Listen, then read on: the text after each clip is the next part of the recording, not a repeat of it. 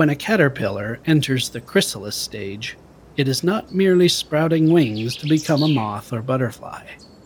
Enzymes inside the chrysalis completely dissolve the entire caterpillar, brain, organs, and all, into a nutrient-rich slurry of protein. Only a few cells remain alive. Once the caterpillar has self-digested, an alternate section of DNA inside the few remaining living cells is expressed, and the cells use the nutrient soup to multiply and develop the new organism.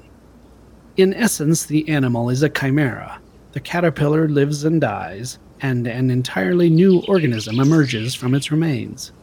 Astonishingly, in spite of the radical liquefaction of the original organism and its entire nervous system, some memories survive the transition.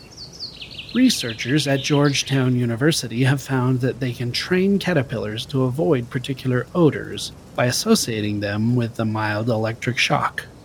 After these trained caterpillars metamorphosized into moths, they continued to avoid the shock-associated odors, demonstrating some kind of as-yet inexplicable memory retention from the